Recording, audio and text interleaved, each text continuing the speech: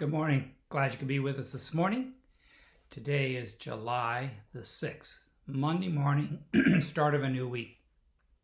I have an allergy, and so it bugs me every day. So we'll just hang in there.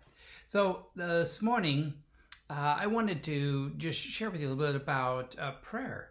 You know, prayer is an incredible, powerful thing to have happen.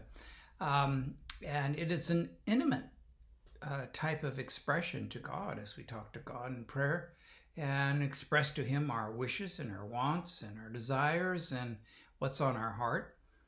I've heard it said that prayer is like talking to God as a friend, and you would speak to God as a friend. He would love that. He would love to have all of us talk to Him as a friend. But prayer is sometimes a struggle for a lot of people. And it has been a struggle in my life as well. And there were periods of time I didn't pray at all because I didn't feel like it, I didn't want it. But it is a wonderful avenue, and it is very, very helpful. So prayer is a good thing to have in your life, and it's a powerful tool, and you can see results if you keep a list. If you keep a list of what you're praying for, then you watch and see how God has answered prayer. And be specific. It's important. Being intimate. When Jesus was on the Sermon on the Mount, he was teaching people how, and he said, this is how to pray. And he gave us the Lord's Prayer. I'm sure you're familiar with it in Matthew 6. If you're not, Matthew 6, beginning with verse 9. And he said, this then is how you should pray. Our Father in heaven, hallowed be your name. Your kingdom come, your will be done, on earth as it is in heaven. Give us this day our daily bread, and forgive us our debts as we also have forgiven our debtors. And lead us not to temptation, but deliver us from the evil one. And we have added on, for thine is the power and the glory forever. Amen. That has been added, but is not actually found in the Lord's Prayer in the Scriptures, in Matthew. It's a prayer. There's a lot of discussion whether the Lord really expected us to repeat that prayer. There's nothing wrong with doing that, of course, and we do that in church, but it was kind of a pattern of things of how to speak to the Lord and to share our needs with Him and to ask for forgiveness.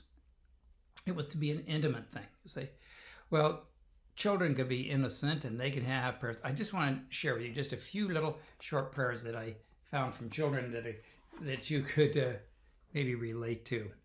So, dear Lord, thank you for the nice day today. You even fooled the TV weatherman, Hank, age 7. I often thought when I lived in Oregon that before the weatherman could give the weather forecast, he actually had to go outside and look up and see, because often they were really wrong. Here's another. Dear Lord, do you ever get mad? My mother gets mad all the time, but she's only human. Yours truly, David, age 8. Dear Lord, I need a raise in my allowance. Could you have one of your angels tell my father, David, age 7? Or, dear God, Charles, my cat, got run over. And if you had made it happen, you have to tell me why. That was from Harvey. Or, dear God, can you guess what is the biggest river of them all? The Amazon. You ought to be able to because you made it. Ha ha. Then it says, guess who?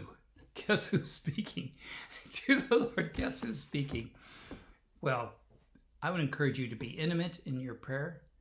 And sometimes I pray late at night and then just let the Lord know, yeah, what's going on in my life, and which He knows. And then to listen, see what He has to say back. I would encourage you in that. Let's pray. Dear Lord, be with us today. I thank you for the avenue of prayer, and that, Lord, it can be an important part of our life. Be with us, and as we do so, as we go through our day, in Jesus' name, amen. All right. Have a great day. We'll see you tomorrow. God bless.